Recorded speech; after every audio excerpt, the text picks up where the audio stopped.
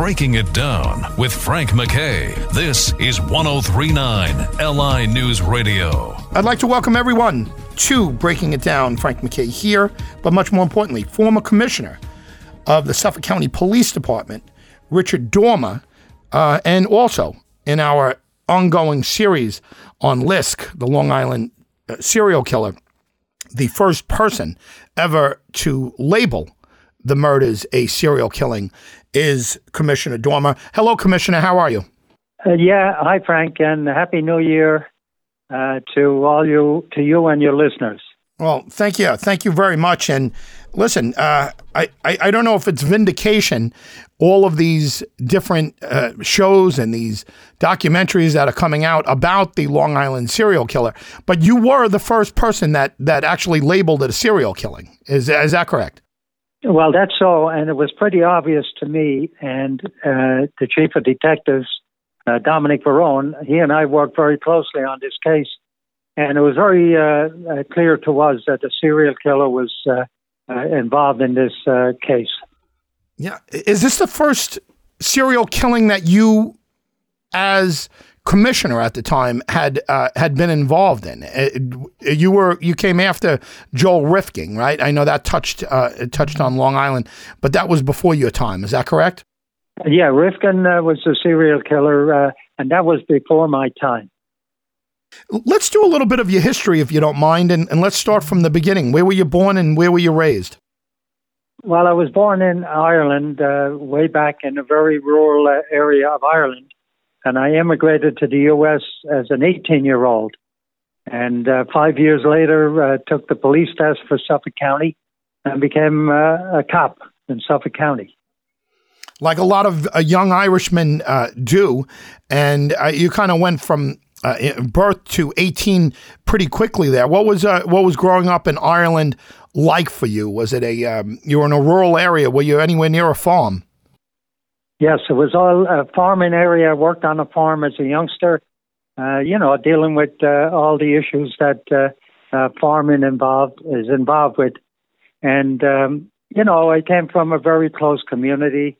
I was, very happy to be in that kind of an environment. And it prepared me for the U.S. And I always had an idea that I wanted to spread my wings and come to America. Were you the first in your family that did? No, I came to an uncle. I had an uncle in Kings Park, Long Island, and he's the one that sponsored me. And so Eddie, who sponsored me and took care of me when I came out. What was he doing? Was he in law enforcement?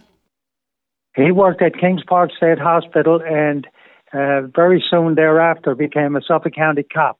And that's what got me interested in the police business. I said to my uncle, how do you become a cop? And he said, well, there's a test coming up. Why don't you take it? And I did. And I scored pretty high on the test. And, the rest is history. I was accepted into one of the best police departments in the country. I was very proud to be a cop in Long Island, in New York, in the USA. To come from such a modest background and such a humble background to rise to the chief law enforcement officer in Suffolk County, which, by the way, it's not like this is Idaho. I mean, 1.3 million people in Suffolk County, a very complicated job to be a commissioner in Suffolk County, New York. This is as big as many states.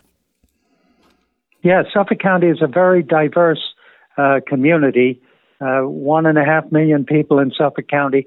And the Suffolk County Police Department is the second largest county police department in the U.S. And so they're a huge police department overall. Most police departments, by the way, have less than 20 officers. Of course, we had the big department next door, NYPD, who we worked very closely with in many areas, and especially with the serial killer case. So we had reached out to NYPD, Nassau County, and the FBI very early on in the investigation, and they were very helpful.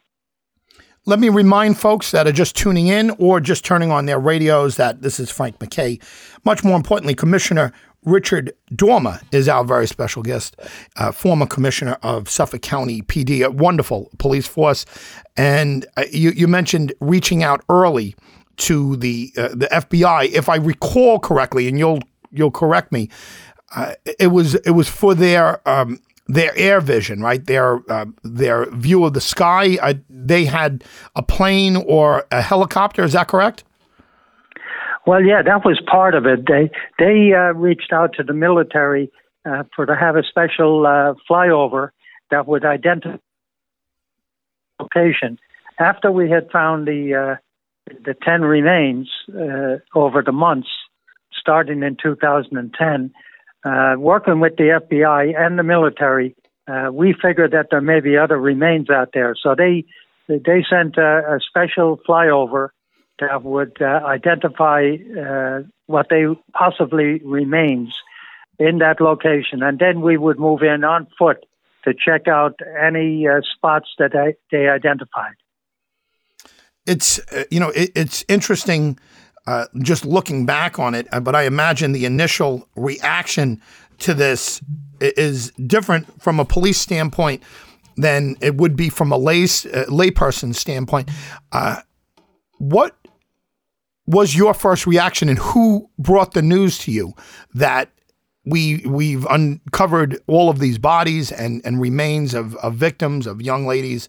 I imagine you found out a little later that they were all young ladies. Who brought the news to you? Well, if I could back up, Frank. Sure. This case started when a prostitute, Shannon Gilbert, on May 1st, 2010, went missing at Oak Beach, near Gilgo Beach. And she went missing, and the detectives, missing person detectives, picked up that case. And over the months, that detective would go back into the community, knocking on doors, knew that that young lady was probably somewhere in that vicinity. And he was down there with the canine cadaver dog. And they were down there in December of 2010,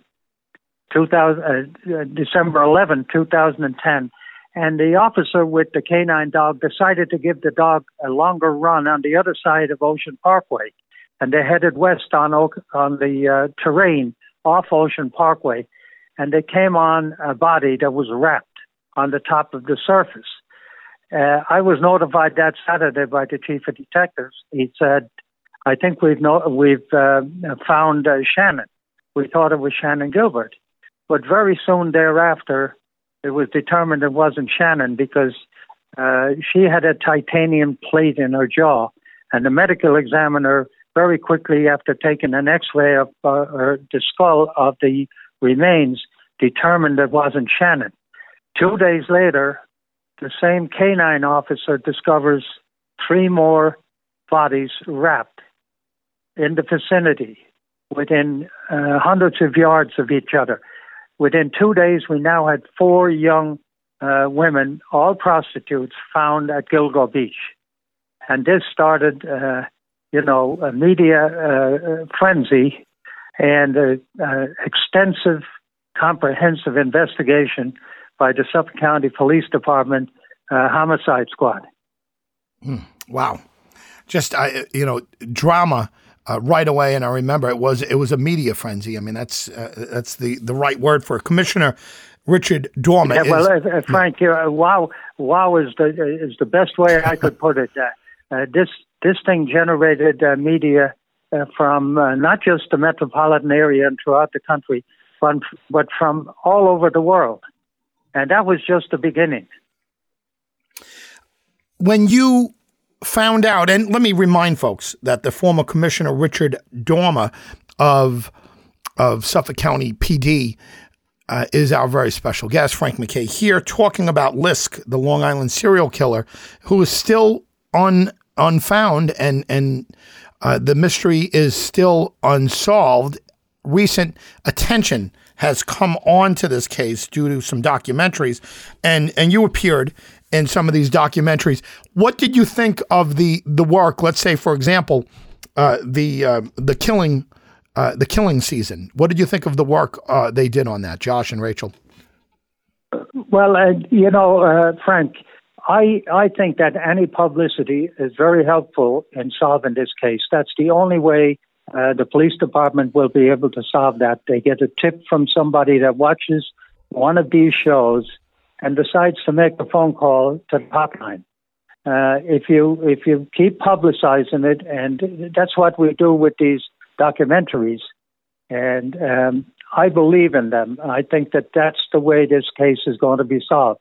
So I think it's a big plus that we have a lot of these shows on that people watch. People are still interested in it. Somebody out there may have some information on this guy and decides to make a phone call to the police department or to the FBI, and that would help move this case forward. Yeah. Well, early on, you butted heads with Tom Spota, and it was over the use of serial killing, right? The term serial killer, is that what upset the DA? Well, Tom Spota and I had a good relationship, and I always respected Tom as a district attorney. And it's not unusual, by the way, on aspects of a major investigation. We did disagree. I think Tom stated that he thought it was more than one, maybe 2 or 3 serial killers. In my estimation, it was one serial killer. And I based that on conversations with the FBI Behavioral Analysis Unit and with other experts in murder investigations, New York City, for example, and also people in Suffolk County. So, I had determined that this probably was one serial killer. And so that was the disagreement. But, I have great respect for Tom Spota, and he's done a terrific job in Suffolk County. So you won't find me saying anything bad about Tom. It's just that we disagreed on whether it was 1 or 3 serial killers. And I felt that, all the remains were found in the one vicinity in Suffolk County. Suffolk County is a huge county. The idea that there'd be more than one serial killer, using or utilizing the same dumping ground. And these girls, the people that were found, the remains that were found, were all involved, we believe, in the sex business. So it lends itself to one person utilizing this area for dumping the bodies. So much scrutiny has come upon the police work in this case, and I guess anytime there's an unsolved mystery, the first thing you want to do is, or the public wants to do, is criticize someone. And in this particular case, the police work or Spota's office has been criticized. Is any of the criticism that you've gotten or the DA's office has gotten, is any of it warranted? Well, while I was in office up to December 31st, there was very little criticism of the investigation, either into the Shannon Gilbert case or the remains found at Gilgo. It was after I left that there was a lot of comments and scrutiny on how the investigation was progressing. And there was very little information that was disseminated from the district attorney's office and the police department right after I left, and for a number of years, till the new administration took over in the police department and invited the FBI back into the investigation. My understanding is that the FBI had been shut out after I left, and so I think that wasn't a good move. The FBI, with all the resources they have at their disposal, and they're the finest investigative unit in the world, and to not have them assisting didn't make sense to me. What would be the logic behind a police force or an investigation asking the feds, and in this particular case, the FBI, not to help in a case such as this and as massive as this was? You know, Frank, I have no idea why that decision was made, and I think it was a bad decision. The FBI should have continued to work on that case after I left, and with the new administration coming in, they should have just, partnered with the FBI, the feds, and moved the case forward, because you don't want these cases to go cold, and it seemed like that. And the reason that you keep on top of it, keep publicizing it, is to let the families know, the victims' families know that the police department's still investigating the cases, let the public know that you're investigating them. And also, as I mentioned earlier, by publicizing the cases, especially on anniversaries, somebody may pick the phone up and call in a tip that would solve the case. Of us only have information that comes through the newspapers and so forth. I would believe that a former commissioner would have better resources than us to know or to answer. Who was it that asked the FBI to stop participating in the investigation? Where does that come from? Is that the new commissioner? Is that from the police chief? What is your understanding of that request for the FBI to not any longer take part in an investigation? You know, Frank, I have no direct knowledge of who made that particular decision. The police commissioner, Ed Weber, who took over when I left, and the chief of the department, Jimmy Burke, they were the ones in charge. And so I would assume that the decision was made by Commissioner Weber and or Chief Burke. Now, how soon after you left your position as commissioner of Suffolk County Police Department, did Jimmy Burke take over as police chief? Yeah, he immediately he was appointed by the county executive Steve Malone early at the end of 2011, and he took over immediately in 2012. Did you receive any input from Chief Burke prior to him being Chief Burke? Did he come to you and did he talk to you about decisions being made while you were commissioner on this particular? Did he show any interest in this case? Well, I never had any conversations with Chief Burke or the Commissioner Weber about this case.